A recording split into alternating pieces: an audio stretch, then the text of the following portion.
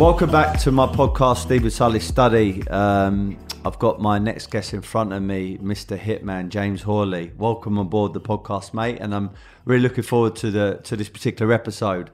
It's no secret with my audience and everybody that knows me, I'm very, very passionate about business, and I'm certainly very, very passionate about sports in general, keeping fit, but specifically boxing, because I believe that the boxer's mindset, a fighter's mindset, is definitely there's some crossover between boxing and the mindset and business and the mindset. In business, it's never always going to be plain sailing. You're never always going to be making money or progressing or growing. Sometimes, like recessions, lockdowns, and this COVID scenario, you're on the back foot. And what boxing's taught me is even if you're on the back foot, if you stay composed and take your time, eventually the tide will change and then you can start pressing forward again.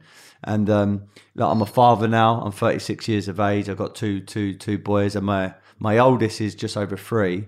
And I'm always saying to my missus, I want to get him into boxing, not necessarily to fight. That would be his choice, but to learn it for that mindset and that discipline, and also sales, because I believe in life, if you can communicate right, if you can sell, if you can promote your service, your system, and you as an individual, you go really, really far. So that's why I love interviewing boxers, because you have to do both. You're a boxer, which clearly means that you need to be fit, strong, everything else. But I think in today's modern world, 2022, you need to sell yourself. You need to sell yourself for your fights. You need to sell yourself for your promoters, endorsements, etc. So anyway, long introduction. Welcome on board, mate.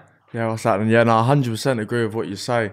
Like you said, in boxing, it's similar to business. You have ups, you have downs. For example, with myself, I had problems. I had an operation, obviously, not long ago, which put me back a bit. I was on track for fighting for a title, and disheartened me a bit because my next fight was meant to be a title fight. Obviously, it wasn't announced because myself, I can't announce anything until the promoters announce it. But I was meant to fight for a southern area. So it disheartened me a lot. And obviously we had all lockdown and everything going on. It puts fighters back massively. Myself, obviously, I'm back now.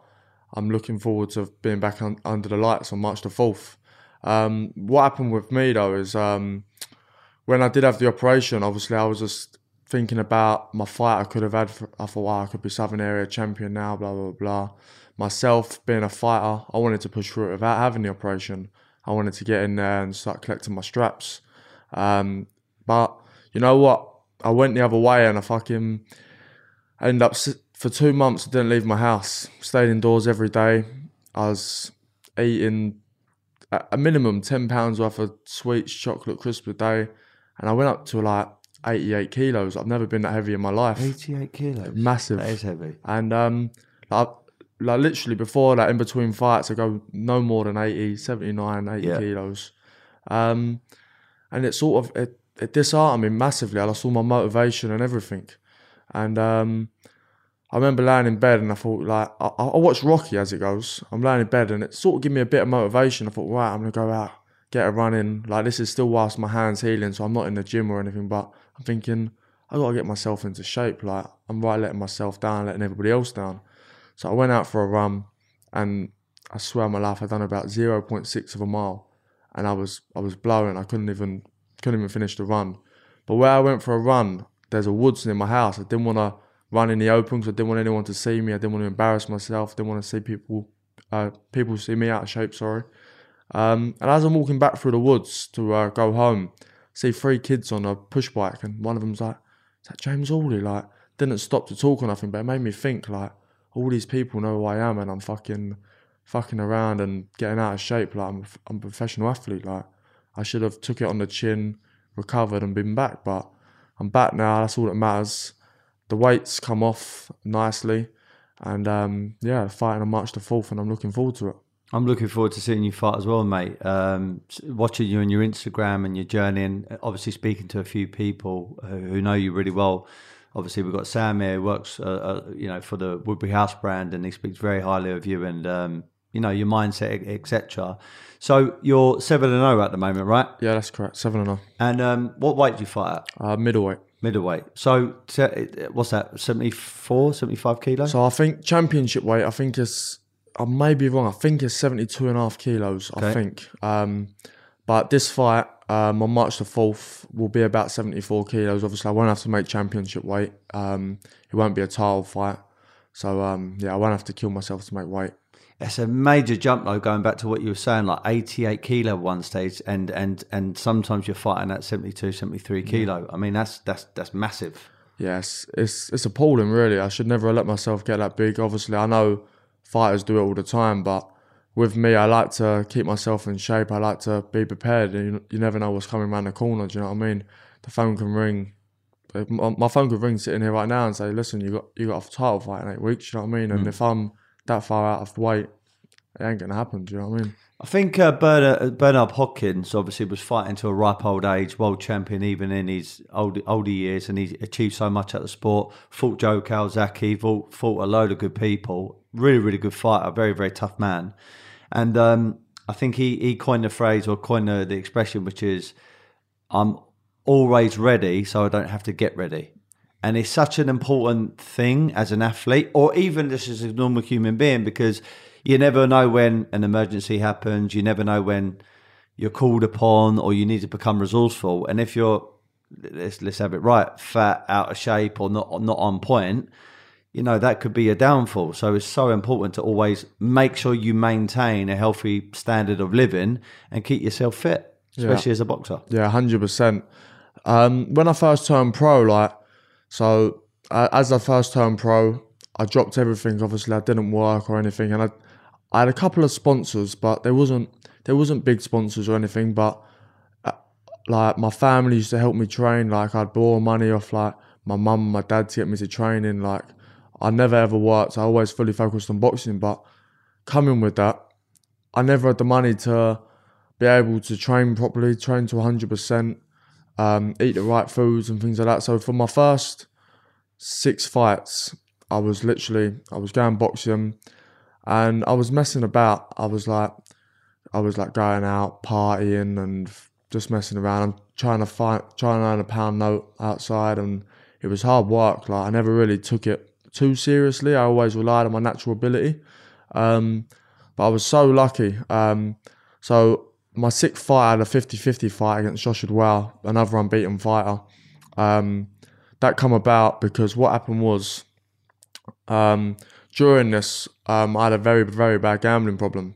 I lost 50 grand in one night, online roulette, laying in my bed. Like I felt like killing myself. I didn't want to be around. I was in a bad place. And about 4 days after, I got a call from my promoter. You got a fight this Saturday, Lewis Van Pooch. And I'm like, mate, like I can't fight. Like, I'm not in a good place to fight at the minute. Like obviously, I hadn't been training for ages. Lewis Van Pooch, he's a tough journeyman, but like I would have beat him, but I didn't want to look bad. Do you know what I mean? And obviously, I had a lot going on. I didn't want to take no risks. And he turned around and he said to me, if you can't beat a journeyman off a week's notice, you might as well get a job in McDonald's.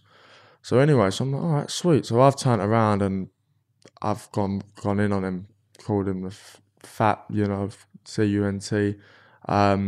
Anyway, I said, get me any one of your boys, give me 8 weeks and I'll beat any one of them. So next day the phone rang, you got Josh Edwell, 8 weeks. So I'm like, all right, sweet, I'll fight him.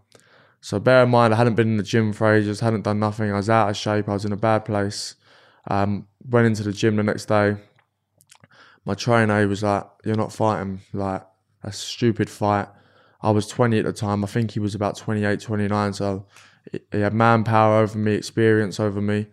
So yeah, he refused to train me, and he done it for my own good because he didn't want me fighting. He said, if you want to do this, you're gonna have to find a new trainer. Like, so we split ways.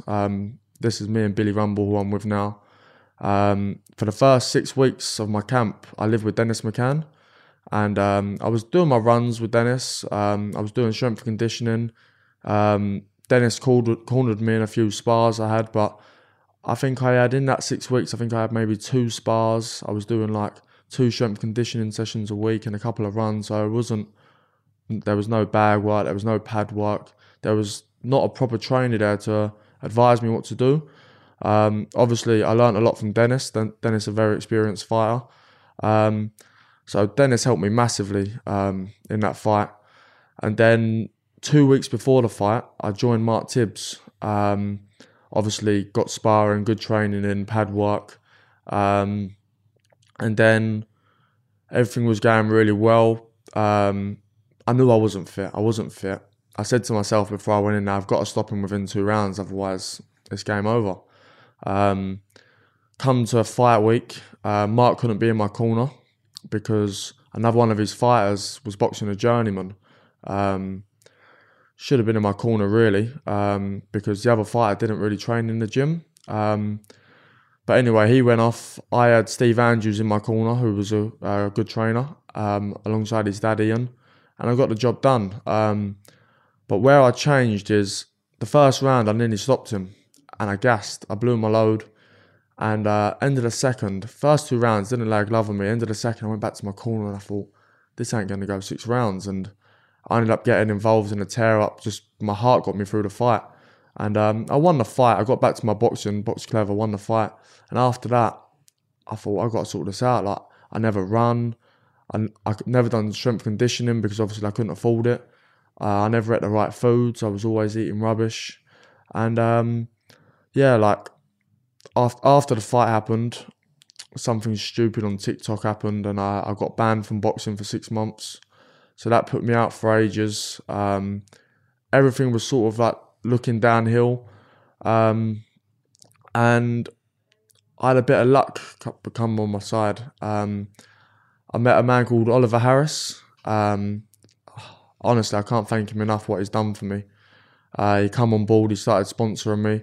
And I wouldn't say Ollie's a sponsor, he's more of one of my closest friends. He got my career back on track. Thankfully to him, I paid off my fines with a boxing board. I got back training, and the good thing was all my nutrition was bang on. I could start my strength and conditioning. Everything was perfect. Obviously, I'd done my hand in camp for my last fight. I got through the camp with no sparring, no bags, no pads. I was just doing paddles, and I got a comfortable 40-36 win. Had the operation, and yeah, now I'm back. Can I ask you a question? How old are you? 22. I've got to be honest. We're 10 minutes into this podcast. Me and you've only been really speaking over Instagram and a couple of voice notes here and there. May God be my witness. I think you've got like a really wise head on you for a 22-year-old. I'm not just saying that. Yeah. I honestly, genuinely believe that. And you're authentic and you're very, very honest. Yeah. I've got to be honest. When I was 22, 23, 24, I probably would have been trying to be an alpha male type person, covered up some of my flaws. Yeah. Which in some senses is okay, like when you're trying to pursue a better version of yourself. But actually, if you don't recognize your kind of weaknesses or your problems at that point, whether it's mindset or whatever else, you can never kind of fix the problem. And I sense from you, like you're very, very honest about your journey so far and where you've gone right and where you've gone wrong.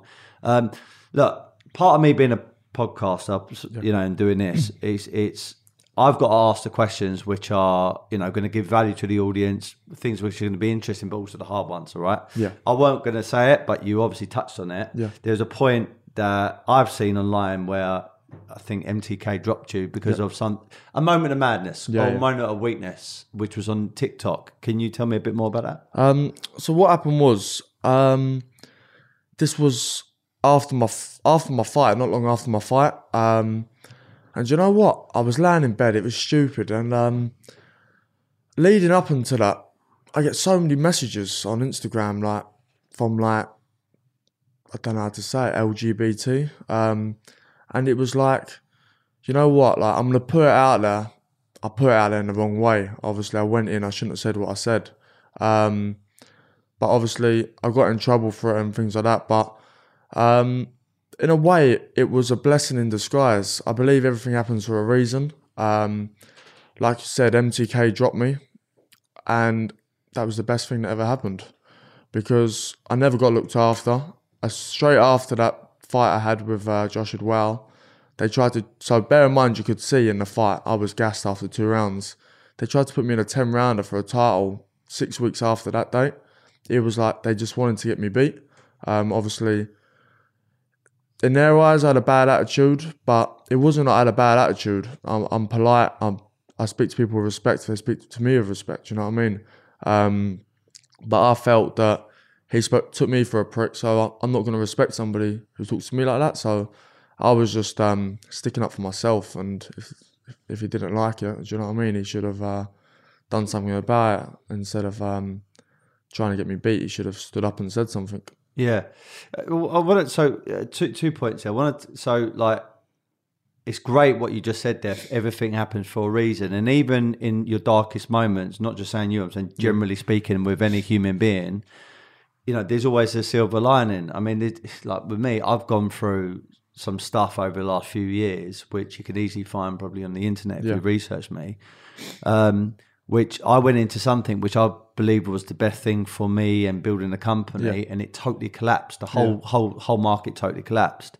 And I found myself in a lot of shit at that point. And I'm like, oh my God, I honestly went into something believing it to go so far. And it went sideways. And it totally went sideways. And I went from believing that I was okay business person, really good salesperson, thinking I was doing really well. You know, when I was at 24, 25 years of age, I had a Ferrari, you know, I bought my home, you know, I had a few properties, had nice watches, etc. And then suddenly my whole fucking life span upside down financially. And I found myself, you know, years later going into a courtroom. I was like, oh my God, this is crazy. But I think true, you know, go-getters and people that want better in their life, they will find the hidden lessons in that. And like you just said, you know, MTK, which is a massive brand, everyone knows who they are. I mean, they obviously have people like Tyson Fury who are signed up to them. So just take me back, like when they sort of let you go, what was that feeling like that MTK said to you, right, you can't be a part of us now? So let me go back on what I said a little bit. So it wasn't so much MTK who I wanted to get away from. MTK, they do great for their fighters. It was just the promoter I had. I ain't going to mention no names, but obviously everybody knows who I'm talking about. He's just, do you know what he is? Is if you sell loads of tickets and you're earning money, and then he'll lick your ass as much as you want him to. But I'm not a massive ticket seller. Do you know what I mean? I can fight, I can box, that's the main thing. I don't care about selling tickets and things like that. I just want to get in there and fight. And he obviously didn't treat me with the same respect as he treated everybody else with. So I was like, when he called me, in fact, to say that they'd released me, because obviously he probably wanted to get him and himself. And when he said that, I was sort of relieved, because I thought, I haven't got to deal with this prick no more. Do you know what I mean? Obviously, MTK, if I had somebody else promoting me or something like that, then all right, it would have been a massive loss. And obviously it was a big loss. Like you said, MTK is one of the biggest out there. But for myself, in the position I was with the promoter, I just wanted to get out there. I wanted to start fresh. So, like I said, in a way, it was a blessing in disguise. Yeah.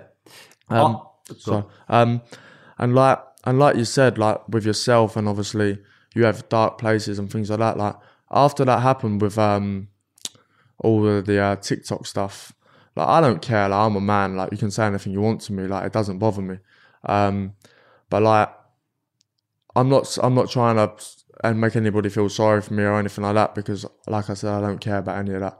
But what done me was like I'll even show you on my phone. I've got like, I mean, minimum 5,000 messages from like the LGBT, like the gay community. Yeah. So, funny enough you say this, because I used to sponsor a fighter called Bradley Skeet. He's been on my podcast. Bradley, lovely fella. And I know Al Smith. I've done a bit of training down there. I used to train with Al. Did you? Yeah. Okay, so I know Al Smith really well. Jordan Reynolds been on my podcast down there. Who else? Who's their other fighter who's really, really good? Archie Sharp. He's also been on there. And I was speaking to a few others actually.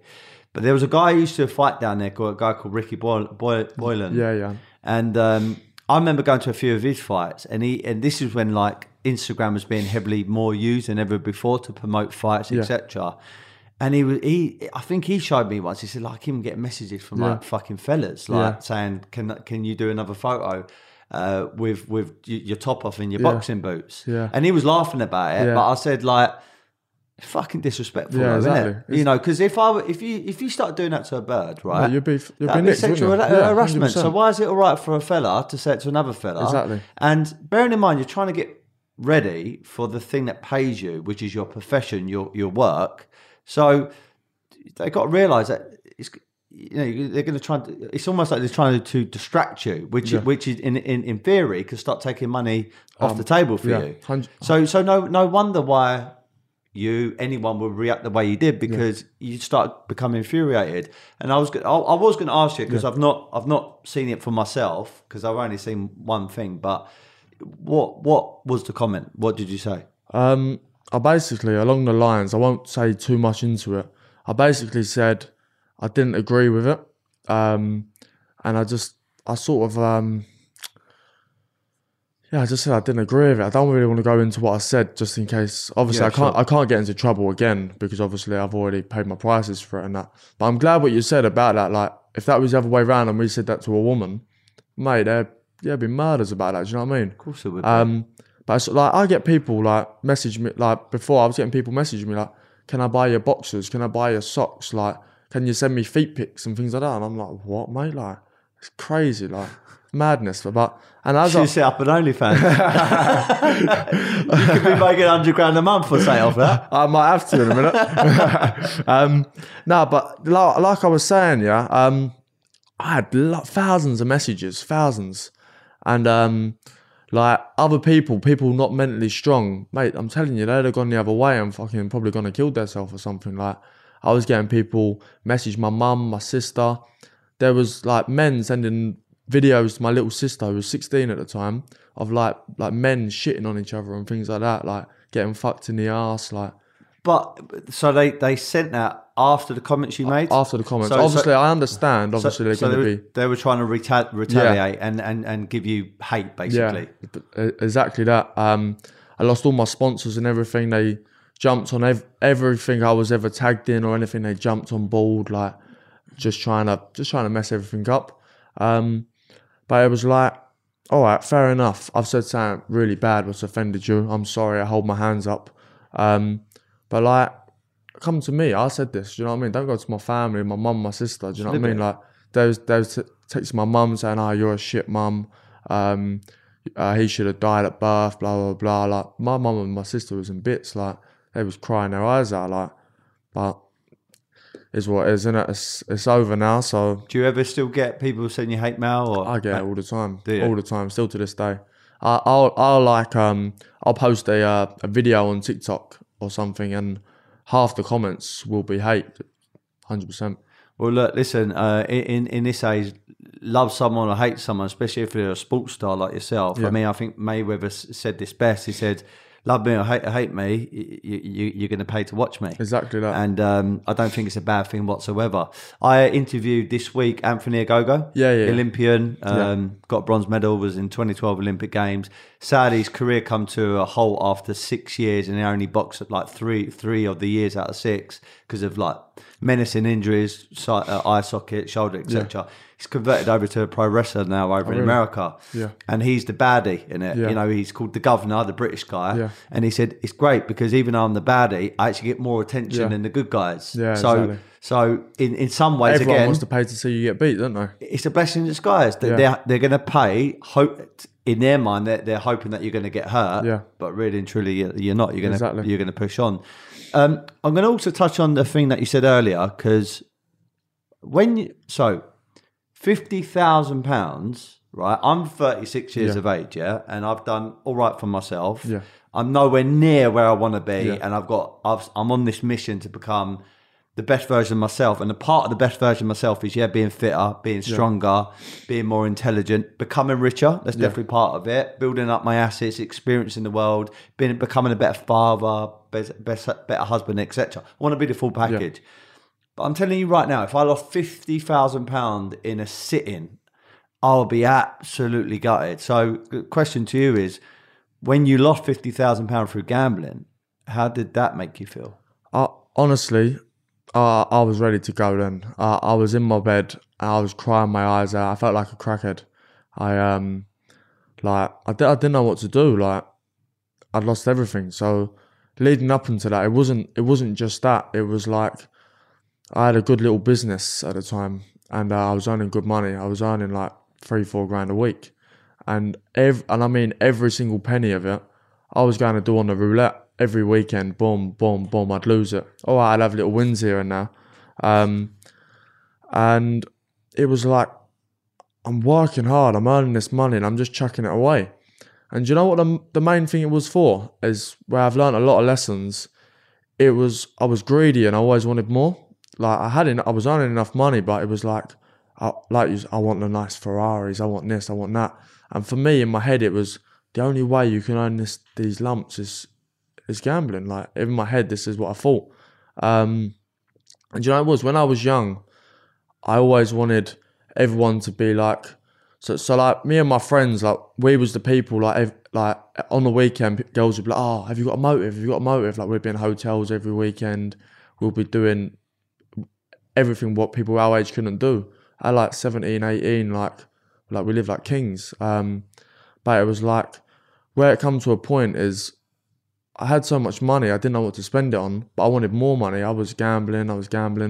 And the 50 grand I lost, I actually come across it through gambling. So I was losing money every week, and then I was having, for about a week, I was having 6 grand touch, 10 grand touch. I was going up, down. Anyway, so the money I was winning, I was having it put into my bank. So it was like legitimate money going into my bank. Hopefully I could spend that money properly. Anyway, I'm laying in bed and I'm slowly depositing away. And in the end, I lost like 8 grand. So I was like, all right, sweet. So I've deposited everything in my account. It's all in. And I've done like mad spins. I think I got up to like 60, 70 grand. Went down to 40. I ended up doing a 40 grand spin to try and just win big dough. And yeah, lost. I didn't know what to do. Like even now, like it makes me feel sick. Like, I mean, if you did you say you're from Sittingbourne? No, I train in Sittingbourne. Okay. I'm from like Bromley. Okay, yeah. Cool. So like in and around, so there's an area called Medway. Yeah, I know which Medway. which is near Sittingbourne, I think. And there's Gillingham, Rochester, Strood, Chatham. There's a few of those areas, and I've got a few HMOs down there with my wife. And part of the reason why we went down there is because of the transport links to London, etc. But also the property prices are a lot cheaper than they are in Bromley or 100%. Orpington. And when you say 50 grand, straight away, for some reason, that number, I don't think of about a watch or a car. Deposit. I think that is a deposit and actually a little bit of a refurb cost to a buy-to-let or even a HMO down there. And for a property just to disappear in a spin or two is a mad concept. On that note, do you think there should be a bit more regulation around things like gambling? Yeah, 100%. I heard something they're doing is you got to approve your income or something. Apparently it's coming in. You can only bet a certain percentage of what you're worth, or I don't know how it works, but there should definitely be more. I know so many people that are addicted to gambling and have massive problems. Like, don't get me wrong, I still gamble now, but I know when to stop. Whereas before I would just keep going. And then I'm not gonna lie, about a week ago, I had a little blip. I've won quite a few bets, big bets, on horse racing. I go horse racing with my sponsor a lot. Anyway, I was laying in bed again, and when I'm in camp, it's weird. Like, I have time to think about things, and when I finish training, I lay in bed, and I was scrolling through TikTok. And I see this geezer on there win like £500,000 on like a spin. So I'm like, all right, sweet. Like, so I only put like a couple of £100 into my account. I ended up losing like 7 grand. And I fucking, you know what? It didn't hit me as much because I earned won money the week before. So it was like, I lost what I won, but Like, I could have so closely lost everything, but then I was like, no, I got to stop now. Do you know what I mean? Like, it was annoying, but I learned my lesson, so I wouldn't ever. Do you know, it's really, I've got an addictive personality. Yeah, So like, me too, massively. my missus says it all the time, and she says my oldest, who's 3, is called Mason. Yeah. She says, I think he's picking up your addictive personality. I said, Yeah. why is that? And he's been jumping from like different, like he used to love cashew nuts, Yeah. and then he would love like peanut almond butter, Yeah. like mad things he would jump onto, and now he's on oranges, Yeah. and he's been nicking the oranges and going into the office, shutting the door, and sitting there secretly, like peeling them and eating them, but eating about 5 in a go. Yeah. And she said that he's got that from you, your addictive personality. Because when I do something, like if I'm eating, I eat a lot or Yeah. eat really fast. I'm the exact When I same. go for a drink, Yeah. I can go for, like a bit mad sometimes. Or if I'm on my boxing training, Yeah. my whole life is about boxing. Yeah. If I'm doing podcasts, I'm doing like smashing out like 10 Yeah. in a week. For some reason, I don't do things in halves. I have to do it all or not at all. All or nothing, yeah. It's like similar to that. It's like, you know, when I was saying I was in bed feeling sorry for myself after my operation, you know, like the big 24 bags of crisps, I'd sit there all day until they're all gone. And I'd just keep eating them. It's like a challenge. You have to get through it. It's like I can't leave them now. Like, or if I have a drink, like I'll have to drink it all in one go because I can't just save it. Do you know what I mean? Like, yeah. On that note, I mean, have you ever sort of gone down paths of other slight addictions or anything like that? No, I've never gone down addictions with anything. Gambling's the only thing that's ever been a problem. I don't drink. I don't take drugs. I don't do any of that. You know what? I'd be scared to. Like, I know it sounds stupid, but I like see all these mad stories, people like taking mad things and like dying and that. It's like, you know what? The way I look at it, yeah, is I believe I don't go out clubbing and things like that. Like, I go to a couple of my mates' house parties and things, but that's about it. But I find it as a way people will go to these raves and get out of their nuts and things like that. I find it's an escape, like a way to get out and forget about all your problems. And with me, I like dealing with my problems head on. If you go out and want to try and forget about your problems and take it whatever you want to take, the problem's still going to be there in the morning. Do you know what I mean? And you're going to feel like shit, and it's going to depress you even more. So instead of going out partying and things, you just got to deal with the problem face on. Do you know what I mean?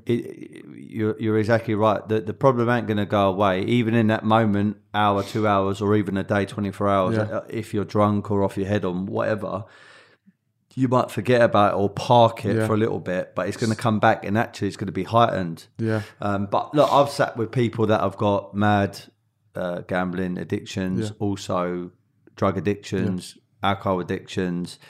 And look, I mean, any addiction, especially in those areas, can become catastrophic. Yeah. I think the benefit that you've got is you've got a great career ahead of you. You're obviously unbeaten fighter. You know what you want. You know what you want to achieve. You've obviously got natural ability as well as honed in ability, which you've worked on. And your drug, your escape is when you're under them lights. Boxing, Once you're fighting, I mean, taking a dig, which you don't want to take too many of them, but you're coming back and you're beating your opponent, you're flooring your opponent, and then you start moving up the ranks. That in itself is the most natural endorphin drug rush you're ever going to get, which trumps everything. 100%. It's like when you win a fight, it's the best feeling in the world. Like, I can't explain anything that comes close to it. Do you know what I mean? It's like, that's why now I'm back. I want to get out as regular as I can, and I want to just keep feeling that feeling. Do you know what I mean? It is the best feeling in the world by far. Definitely. I mean, I sparred this morning, and I've got to say, it's my second spar since November. So it was weird. On Sunday, I sparred, felt actually all right. I was quite surprised. Yeah. Today, I felt pretty shit. Like, really? I think it's because I'm trying to lose weight quite quickly, etc. And I was a bit flat, and a bit tired. But there was a couple of moments that I had clean flushes on the other person, and that moment you hit them, and even if you're actually being beat by the person, but you clean hit them, it's like, that's a great feeling. Yeah. It's just such a weird thing, and only people that have been in the ring or fight will actually resonate with what I'm saying or what we're saying. I know what you're saying as well. Like you said, you felt good on Sunday. You didn't feel as great today. It's like, I'm going through a similar thing now in my camp. Like I said, I never pushed myself before. And now obviously I've got the right backing. I've been training hard. I've been training harder than ever. And it's mad. Like, my body ain't used to it. And like I was saying to my strength conditioner, Ben, the other day, I was saying, like, I feel like shit. Like, and he was like, you're going to have these days, like, you're losing weight, you're training hard. And I was like, no, but it's not these days. Like, I feel like there's 4 or 5 days a week. Like, and he was like, it's because your body's not used to it. Like, but it's horrible feeling, because you think, oh, I felt so good the other day, and now I feel bad. Like, and it's sort of like, takes a bit of your, not motivation away, but it feels like, I'm not improving here because... Self-doubt. Yeah, so it's like... But then as soon as you have a good session again, boom, you're back up. Do you know what I mean? It's like... Definitely. Boxing's the hardest sport in the world, 100%. It's like... I can't even explain it. It's just like... football and things like that, you've got 10 other people to help you. And boxing is just you on your own. And the pain and the hard work you put in behind closed doors, no one realises. It's so hard. It is. I sat with my trainer after the rounds, and he could tell I was disappointed. And there's so many things that he's been teaching me, more about footwork and at different moments in the spar or fight, what to do. And he knew that I knew it, but the rhythm, I wasn't catching. I wasn't finding my groove. And he sat there. He said, "Look, you got to remember that you're 36 years of age now. You're not 26. Yeah. And also, you're sparring against people that are active fighters. I haven't fought in a couple of years. I mean, one of the guys has literally had a fight in November, December. Now he's on the same card as me, so I'm sparring him. He's a lot younger than me, and he's like, and also you're in business. You got 2 young kids. I mean, my youngest was born in September, so I'm obviously dealing with that.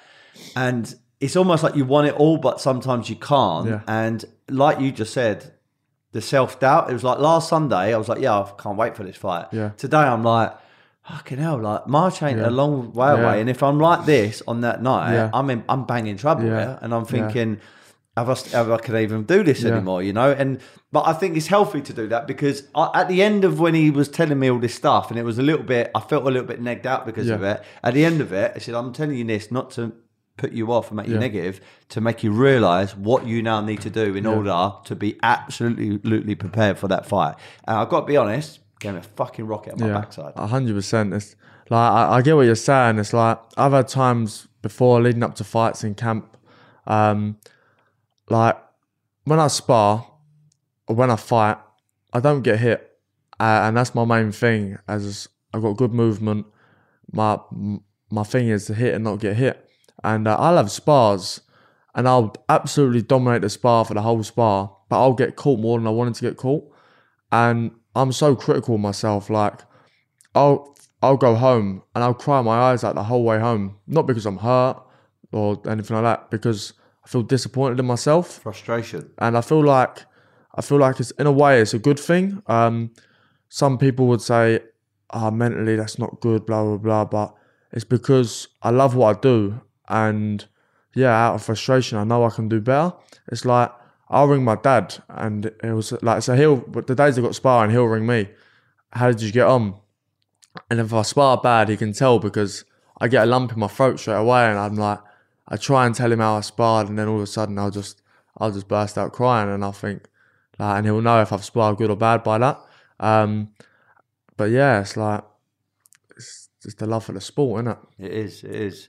So, all right. So let's talk about let's talk about the reason why you got into boxing, because boxing is such a lonely sport. I mean, the euphoria of winning, and I don't know what it's like to win a British title. I mean, I've held Bradley Skeets before, which I thought was amazing just to hold one. Obviously, I've been around world champions, been in the gym with these people, and look, and just the caliber of these people. I've said this story a few times. I went down to the old Haymaker gym, and I watched George Groves spar Sam Webb at the time, who used to be down the box. I used to sponsor him, Bradley Skeet, this cruiserweight, and someone else. And the way he dominated all of them back to back, it was incredible. I was like, oh my God, this guy is a machine. And I look at him and think, that's amazing. But then there's the other side of the sport, which is like really, really hard stuff. I mean, Look, Floyd Mayweather flying around in a private jet, gross over $1 billion in revenue. Obviously, any young athlete or young boxer is going to look at that and feel, I want that. And it's Yeah, really good to look at that because that is kind of not an end result, but you can achieve yeah, that. it's It's hard, possible. but it's possible. Yeah, And he's paved the way for people to do that. Canelo's doing really well. I mean, there's so many yeah, great fighters out there. But let's be honest, where they all started is in, a backstreet gym usually, which isn't fancy. It stinks of leather and sweaty old gloves. You got very tough fellas down there, and now females coming into the sport. yeah, And people don't really give you time of day at the start. I remember when I first started at Bromley and Downham, that's how I got to know yeah, Sam Webb. I was there at 14 years of age. Richard Foster was running the club, which they still do today. And I remember, I think it was my first ever session down there. And straight away, I never sparred in my life.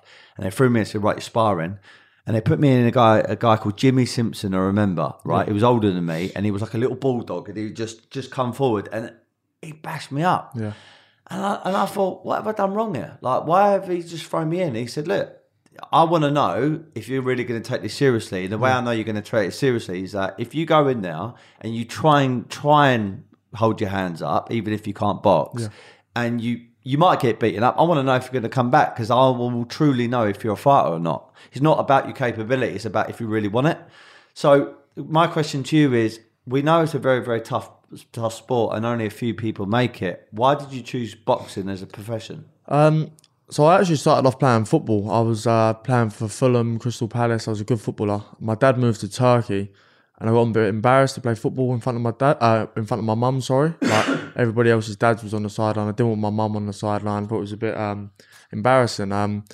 But what got me into boxing was I used to hang around in Alpington, and people I hang around with they were wrong uns, and I didn't want to go down the same path as them, but at the same time, we used to play penny up the wall down the green, and I was pretty good. And but I could never win because whenever I won, the boys was older than me. They'd beat me up. They'd take their money back. So it was like I can't win here.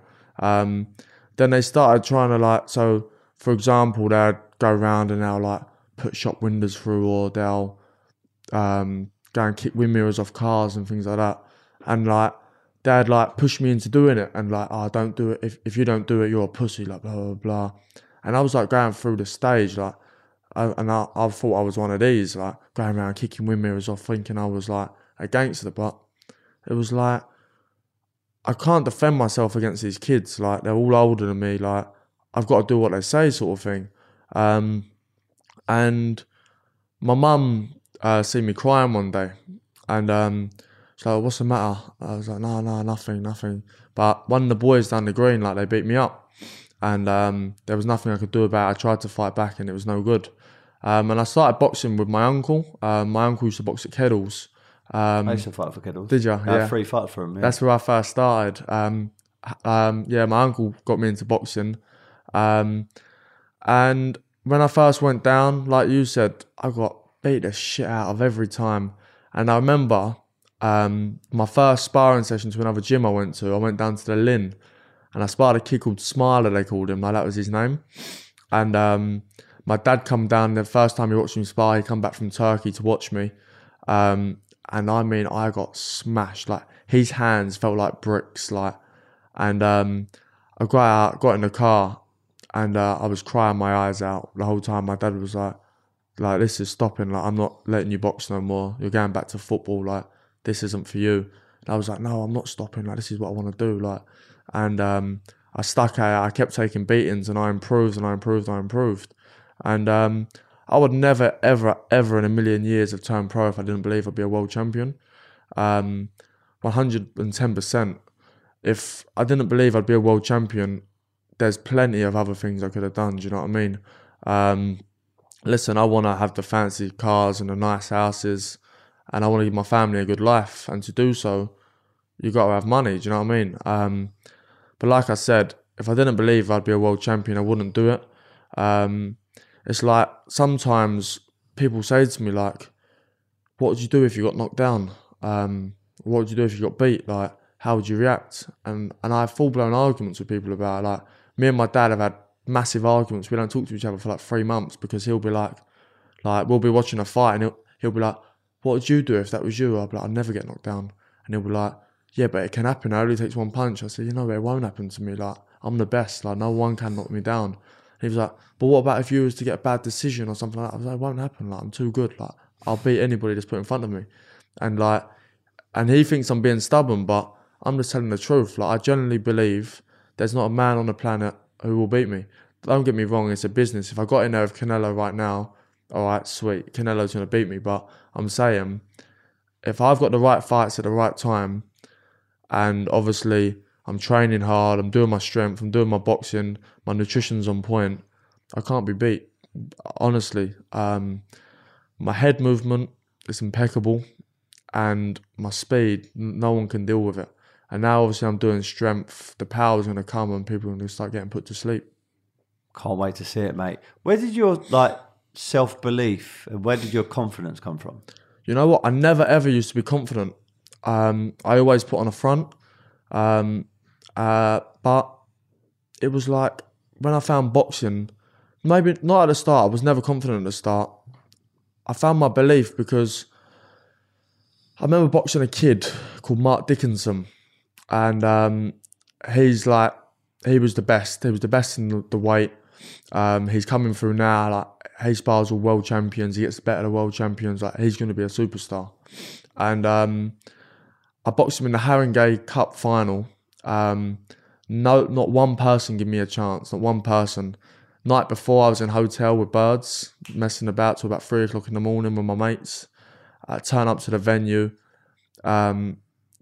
Nobody gave me a chance. And I'm telling you, we had the closest fight. It could have gone either way. He got the decision. He was with England. But I'm not saying I was robbed or anything like that, but it could have gone either way. It was a close fight. So that gave me massive confidence because I thought, I hadn't even trained. As an amateur, I didn't train. I only turned up when it was sparring days. And I thought, I've just nigh on beat the best kid. And not just in England, like, he was Commonwealth champion in everything. And I don't even train, like. And then, like, I've sparred top fighters. And it's like, I've sparred these top fighters, not even being fit. And it's like, oh my God, like. So when I first turned pro, I looked up at the world champions and thought, wow, they're a long way away. But I've been in there, I've been sparring the likes of Billy Joe Saunders. I was Billy Joe's main sparring partner for Martin Murray. I've sparred loads of top fighters. And sparring them give me the confidence because I think, hold up a minute, world level ain't so far away. And obviously, I believe I'm the worst critic of myself. If I spar bad, I'll say I spar bad. When I first started sparring Billy Joe, the start of the camp, he used to beat the shit out of me. By the end of the camp, I was well holding my own with him. And there's other fighters who have been coming through, big fighters, who I've absolutely dominated in sparring. So I get my confidence from that because I see where these fighters are and I know I can go above and beyond. So that's where my confidence comes from. Like I said, I've never been confident with anything else, but when it's around boxing, I'm 100% confident. On that note of sparring, fighting, amateur, pro, even maybe in the street. Yeah. Who would you say has been your toughest person that you've shared a battle with, or been in the presence of? The toughest person that I've sparred or fought. I sparred down iBox before. I sparred a kid called I can't pronounce his name. His name's CJ Ajarko. Just signed with Is he the Irish fella? Yeah, that's Mixed him. race. Yeah, he's a good fighter. Yeah, very good fighter. I sparred him, and that kick and punch, I'm telling you. And I actually felt like I was in the Rocky film. He hit me with a right hand. I thought, fucking hell, like, and like he must have caught me with about 4 or 5 shots flush, and I was still up, still fighting back, and I took a lot from that spar because in times, in phases, I was boxing really well, making him miss. But then when he did catch me with his flurry of shots, for myself mentally, it was, I can take these shots, you know what I mean? Like, and that's another thing when I go back onto saying that I'll never get stopped, I'll never get knocked down, is because I know that I can take these shots. Obviously sparring with CJ, he's a huge puncher. He's like the British Canelo. I'm telling you, he's a very, very good fighter. I watched his last fight and I was watching him and he's so compact, doesn't really do much wrong. Strong, very strong, quick. No, I've got a lot of respect for him. But I do see myself in the next 2 or 3 years. Obviously, I haven't got my manpower yet. But as soon as the manpower comes, I will be beating all of these fighters, 100%. And who do you like? So I two of my favourite fighters. Obviously, I've got to meet George Groves and watch him spar. I still think, look, sometimes I look at his record and it doesn't really actually reflect. You know, he was world title. Yeah. He's better than his actual record actually shows. I believe he actually really beat Badu Jack. Yeah. That was obviously got knocked down in the first round, so it doesn't look good. And he was obviously in his home territory, but I think he won that. The Frotch first fight totally stopped at the wrong thing. Got knocked out in their second fight, but he was winning that fight. Yeah. It's just, and he was actually beating Callum Smith, I believe, and then he got obviously caught. But when I look at him and when I watch his fights and when I've seen him spar, I think he had an incredible style. Carl Frampton said it had the best jab ever. And then someone completely different style in a completely different corner of the world was Floyd Mayweather. What I love about him was just his defense. No matter who you were, he just didn't allow you through. Rarely got hit. And I think those two, when I look at them, they really inspire me when I watch them. Obviously, you've got the Canelos and people like that now, which are great. When you look at fighters like previous or today, who do you like put on TV? Who do you watch to learn from? Previous would be Joe Calzaghe. Joe Calzaghe is my favourite fighter by miles. I don't think he got enough credit. Where he's been Welsh, he didn't get the recognition. I think that's the right word to say that he should have got. Because if he was English, he would have been the superstar. Like, he was a superstar, but he would have been best of the best, no doubts about it. I believe he's the best fighter to ever come out of Britain. And just imagine how good he'd be if he didn't have such bad hands, you know what I mean? So, so he's my favourite previous. And obviously, like you said, Mayweather, his defence is impeccable. He's unbelievable. Obviously, nobody beat him. And Billy Joe. So when I got to be a part of Billy Joe's camp, it was like a massive, whoa, I'm with Billy Joe. But yeah, I like Billy Joe. Very good fighter. And not just that as well, I like him outside the ring. He has a laugh. Some things he says ain't right and things like that. But I like it like that because too many athletes these days, they'll tell everybody what they want to hear. They'll just get spoon-fed what to say and things like that. And I've always said it. Even when I'm world champion, if there's something that I want to say, I'll say it. I don't care what people think. I couldn't care about anybody in the whole world. If I want to say it and I feel strongly about something, I'll say it. No, like my observation being a bit older, right? And I obviously watch athletes, and I think as a footballer, soccer star, and in lots of other professions, probably golf and all of these other things, everyone kind of has to be a certain way because you've obviously got team members, etc. And if they say something out of line, it's not just them, it's like the whole entire club gets slammed. With boxers, you can be a lot more authentic, but I think you need to tread that line immediately. Because, for example, Anthony Joshua, he's like textbook kind of, almost like the role model from Olympic Games gold medalist. Obviously, massive guy, very muscular. Under Armour obviously sponsor him. He's just like almost like the perfect human being, and he says the right things. Yeah. But if he suddenly turned and started actually speaking his mind a lot more, because there's probably a lot of things he wants to say, but he's not allowed to say it, he would be absolutely fucked by the media. Yeah. Now, someone like a Tyson Fury can say what he wants because he's always been that guy. Yeah, of course. And I think you need to stay true to your roots. Yeah. I'm not saying be an arsehole just for the sake of it, but obviously you need to be respectful. Yeah. But I think in some ways how you've been and how you are is actually the right way, because you can carry on doing it how you want to be, because that's who you are, rather than being put into a bracket and saying, right, you have to be this persona on TV, because if you don't, you're going to lose your backing from your sponsors, etc. 100%. It's like, look, I speak how I feel. I say what I want to say, and I don't let anybody change that.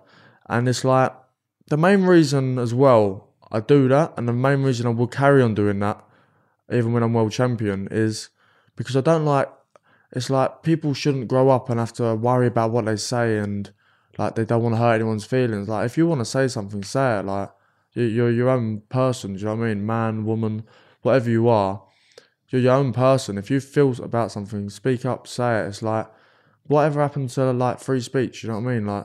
Like as far as I'm concerned, like, free speech is a thing, right? Like, you can say what you want to say, but and then all of a sudden you get in trouble for saying things that's like, you're getting censored. I mean, even though I wasn't going to go into this conversation, it's this whole like coronavirus thing. If you have a different outlook on it, suddenly it's not free speech. You're actually going against the narrative, and you're being censored or blocked on social media accounts. It's like, I strongly disagree with all this coronavirus stuff, and I post things on my Instagram all the time, and I get these warnings come up, and I think, mate, like, it's crazy. Like, from the start. So I look into all of the conspiracy, or whatever you want to call it. I look into all of that. And from the start, I said, look, these vaccines are going to come in, blah, blah, blah, blah. You're not going to be able to do this, blah, blah, blah. And now all of a sudden, like, everyone's... Do you know what right gets to me? You know, when they've had their double vax and they post it, double vax, like, mate, do you know what I mean? Like, all right, fair enough, you've done what you got to do to get your job on that. But it's like, now they've just come out and said that you don't need to be double vaxxed. Like, so all of these people who have gone and got double vaxxed, like, I went to school with some girl, and she posted it on her social media. She got so much abuse for people calling her attention seeker, going in on her.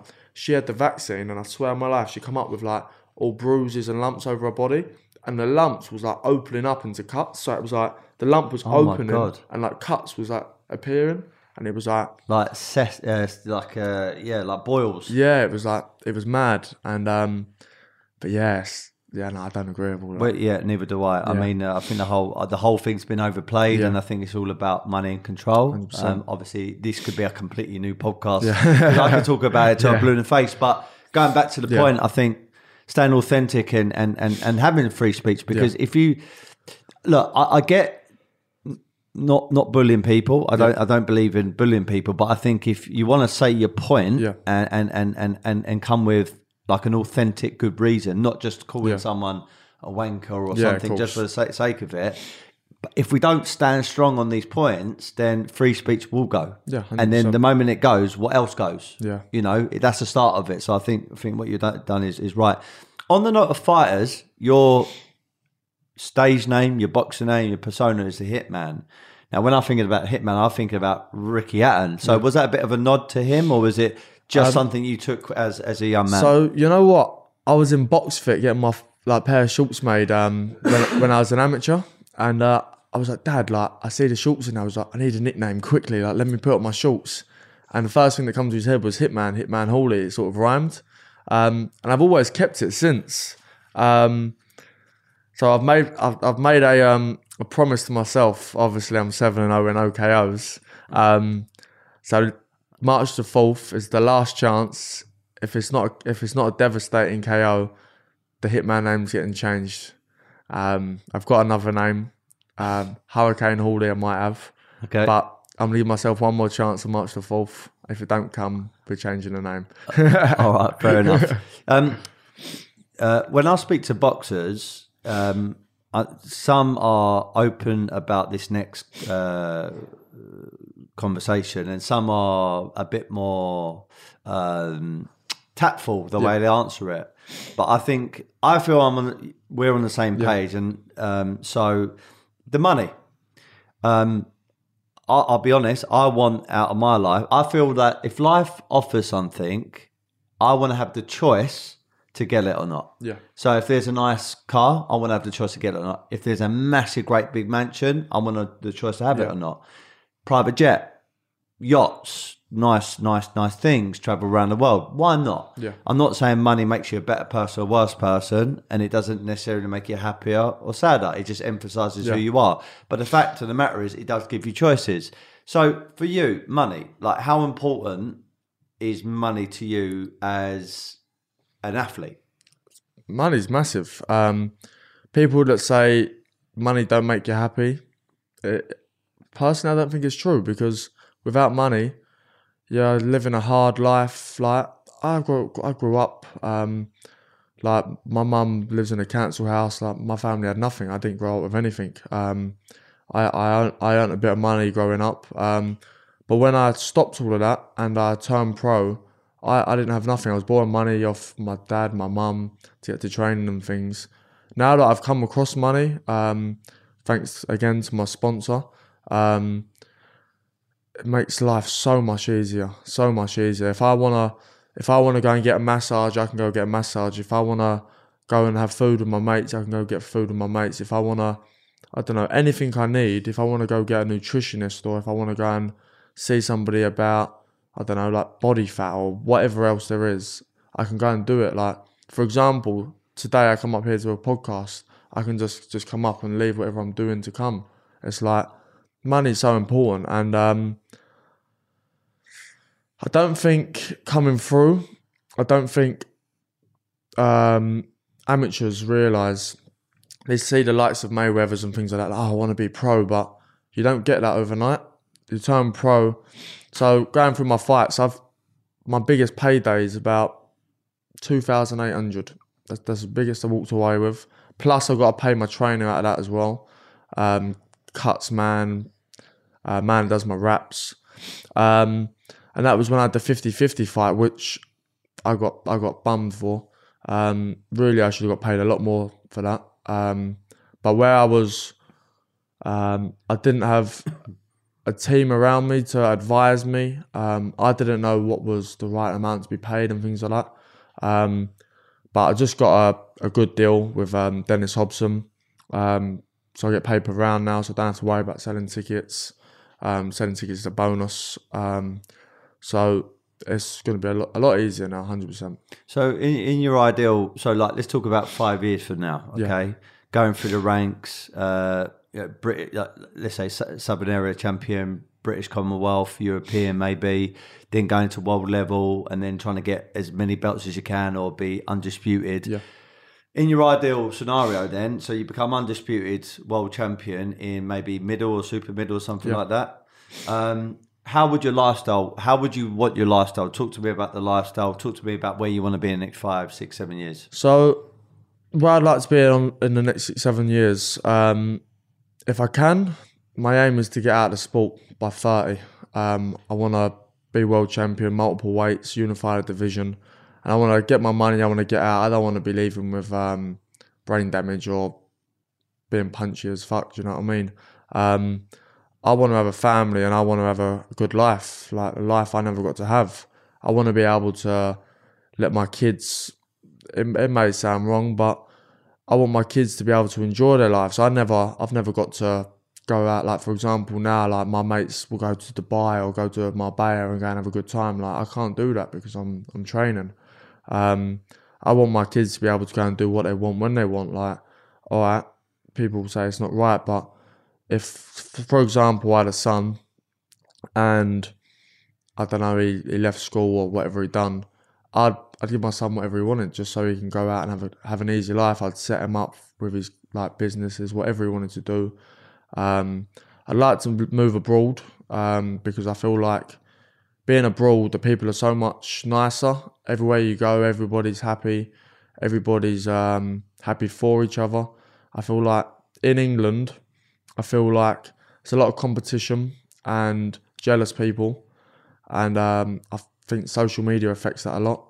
It's like a lot of people this day and age, I had this, it wasn't a conversation, but a message last night. Somebody texted me, why did you go from having a sick car to a shitty Corsa? I saw that. And I saw that. Yeah. I saw that message. And you know what? Like when I was young, I still am young, but I mean, when I was like younger, I used to think, I've got to have these nice things because like girls ain't gonna want to come out with me if I've not got a nice car and things like that. And like I'm a man. Like, everything's about women. Let's be real. If there was no women on the planet, and then everyone would just be dossers. You know what I mean?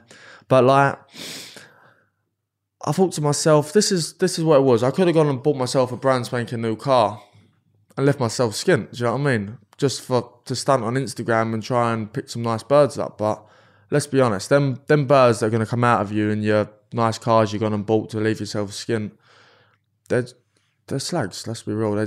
They see the money, they think, oh, we'll have a bit of fun, blah, blah, blah. Like, people, this is where a lot of people go wrong these days. Everyone comes into a bit of money and they'll buy things to look flash for social media. Like, this is funny. There's 2 kids from around my way, yeah? And that, for example, like this has come to my mind. They'd go to Botherden Market, they'd go and buy all designer stuff, but then like their mum and dads will buy them stuff from like, I don't know, Choice or stuff for Christmas. They put it all in a Choice bag, so it looks like they've been to Choice, and they'll be like, yeah, new purchases today, blah, blah, blah. And it's like, why'd you do all this for social media? Do you know what I mean? Like, because let's just say, for example, you get a bird or you get a mate.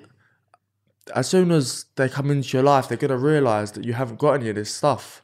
So it's like, what's the point in stunting with nice cars and things? Like, go and buy yourself a house first. Go and put a deposit on a house, or put your money into something worth it. Do you know what I mean? Like, for example, like, I could have gone and bought a nice car, but instead I went and bought a watch. The watch has gone up already. I've had the watch for 3 months. You know what I mean? It's like a car, the money's just going to go down straight away. Do you know what I mean? As soon as you walk out of the showroom. So it's like, for me, I think it's all about competition on social media. And like, it's like, for example, girls will be like, if you've got 1,000 followers and you go and message a girl who's got 30,000 followers, she's going to look at it and see you later. But if you've got a girl and, if you've got a blue tick and you message a girl, she's going to be like, oh yeah, what's happening? Like, perfect. I'm not going to say who. Perfect example is I messaged some girl called, what's her name? Leah Fletcher before on Ascot. And ignored me. Didn't even look at my message. My mate with a blue tick messaged her. He ain't the best looking of fellas. Boom, straight back. Yeah, when do you want to go out? Blah, blah, blah. And I thought, oh my God, but it's like social media is just so sore. Like, I use it to promote my boxing and that, but if it wasn't for that, I wouldn't have social media. It's like, it's all just fake bullshit, to be honest. This is the next part of my conversation, because I remember, so I'm in this age bracket where now I'm obviously in business, doing my podcast, and I need the social media channels to promote it, and it's really good for business. And for example, Anthony Agogo lives in America. Yeah. I knew who he was, but he had no clue who I was. But thanks to Instagram, I messaged him, he replied, and we've connected, and we've now, you know, he's following me, and we're chatting. There's plenty of other examples I can give you. I mean, if it's used in the right ways, it's perfect. Yeah. But I mean, for like the competing side of things with other people, that's where I'm coming. I think Instagram's great for business and things like that. Well, what I was going to get to is like, you either use the social media channels or the social media channels use you. And I think trying to keep up with the Joneses, like you're going broke, but trying to act rich, you know, and there's so many people that do that. And I think, especially young men, there's probably elements that throughout all of our lives, we've probably done something to make ourselves look better than what we are, because it's ego and it's trying to impress birds and it's trying to impress people that you actually hate. So they look at you and go, yeah, fuck you, I'm doing this. I mean, when I was young, when I started making some money, when I was in sales, 21, 22 years of age, the first thing I got, yellow Lamborghini, then I ended up getting Ferrari, had Porsches and stuff. Don't get me wrong, I loved it. And it was great to have these cars. But now looking back, I think, had I put more money into property, I'd be far wealthier than I am today. And then I could have more stuff. Yeah. But I guess you kind of need to go through those growing pains in order to realise. But if you can learn now at 22 years of age, and I'm so, you know, I'm envious of you know, you're at that age and you've got such a wise head on you. If you can learn these things now, you could be so quickly successful financially by parking your money in the right areas. Yeah. 100%, 100%. Look, I know you need to get off to training, so a couple more things. Yep. Where can people follow you, James? So if you want them to. On Instagram, it's James Hawley 1999. That's the only platform I use, to be honest. I've got a Twitter. I don't even know how to use Twitter. I've got a Facebook. I don't use Facebook. TikTok? But TikTok, I don't even. It's something like James Hawley 1999 as well. But yeah, listen, like obviously as well, like I'd like to touch on this point is on TikTok I get a lot of people come on, obviously where I'm into boxing and my fitness. A lot of people come on saying like, so I do like joint lives with people, like I get them in the live or they'll say it in the comments. I've had a few people like say about their weight, like how can I lose weight? I get bullied for my weight and blah, blah, blah, blah. People like mental health and things like that. But listen, like I've been through all of that. Like I've been in very, very dark places, and obviously I always say on TikTok, on Instagram, if you ever want someone to talk to, my DMs are open. You can message me, talk to me about these things. I ain't one of these people that, I got 18,000 followers, I can't talk to you, do you know what I mean? Like, I'm there, I can talk to anybody. When I finish training, all I do is just chill, watch films, I'm on my phone all the time, do you know what I mean? So, I'm not ignorant. If, like I said, if you've got any problems, got any questions, you're more than welcome to message me. You're a good man, mate. And your next fight? March the 4th, in London Tower Hotel. Tickets are £65 for standard seating and £150 for VIP, which includes food and drink. And we're going to try and set up a party after so everyone can get back together and we'll have a good night. Good. Right, I always say this at the end of my podcast. When I started one of my first businesses, it was solely like sales. Yeah. And at one stage, there were about 50 salespeople working for me, predominantly men, like young men. There was a few women, but it was mostly men. And in sales and boxing, but sales it's all about that mindset, about winners, like win the day. Yeah. Get up early, read, train, eat well, attack the day, do your sales, and stay in that rhythm of life. So I come up with a mantra, which is be happy, never content. Yeah. If I were to ask you, James Hawley, the hitman, what does be happy, never content mean to you? Well, I don't know what content means. So contentment means almost like you're settled with what you've got. So be happy, never content. Settled with what you've got. I'll give you my interpretation. So happiness for me isn't over there. It isn't over there. It's not in another country. It's not when I've got this amount of money. I think happiness, even in your darkest days, you can find a bit of happiness because you can find lessons. Yeah. So you can choose to be happy or not. So being happy keeps me upbeat. It keeps me alive, it keeps me young. Yeah. But never content. I'm not content with what I've achieved. Yeah. Now, it doesn't mean I'm not happy. It just means that, you know what, I've achieved some good things, but I need to be over here. Yeah. But I'm going to be happy in the process, because there's a misconception, I believe, where people say, oh, when you want to become very rich, I get it. I've had it so many times through my mother-in-law's mates. Oh, what would you rather be, happy or rich? Yeah. That's like saying, what do I rather have, water or food? Yeah. I have both of them. That's such a poxy, stupid question. Yeah, of course. So I want to get to the next level. So that's kind of my bit of breakdown. Yeah. So it's like, like you said, is obviously to be happy, you got to be happy in yourself. Like you said, when those times that I had no money and things, sometimes in a way I was happier then. I was more careful with my money and things like that. And when I would go out and do little things like going to a cinema or something like that, I'd be happy. Do you know what I mean? I can go out and have a good time. But I get what you're saying as well. Is obviously the content part of things. I'm not happy where I am now. I know I can go above and beyond. I know I've got a lot of work to do. But I'm happy climbing the ladder until I get there. Good man. I want to shout out to my brand sponsors. Willingwood Watches got one of their newest, or one of their iconic pieces on my wrist. So thank you very much, Johnny, the CEO.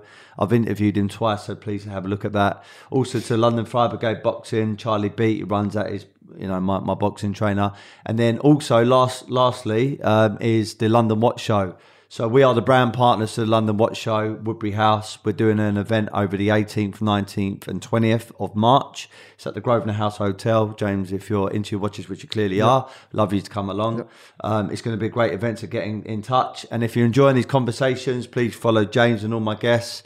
Follow me, subscribe, and be happy, never content. Thanks for your time, mate. Cheers, thank you. I'd just like to say thanks as well to my sponsors for this fight, if that's okay with you. No problem. Versa Former, Mother, TSC and Diced Mills. Thanks to those four for getting me through the camps easier. Yeah, that's it. Wicked, mate. Thank you very much, and nice one, yeah? Cheers, thank you. Cool.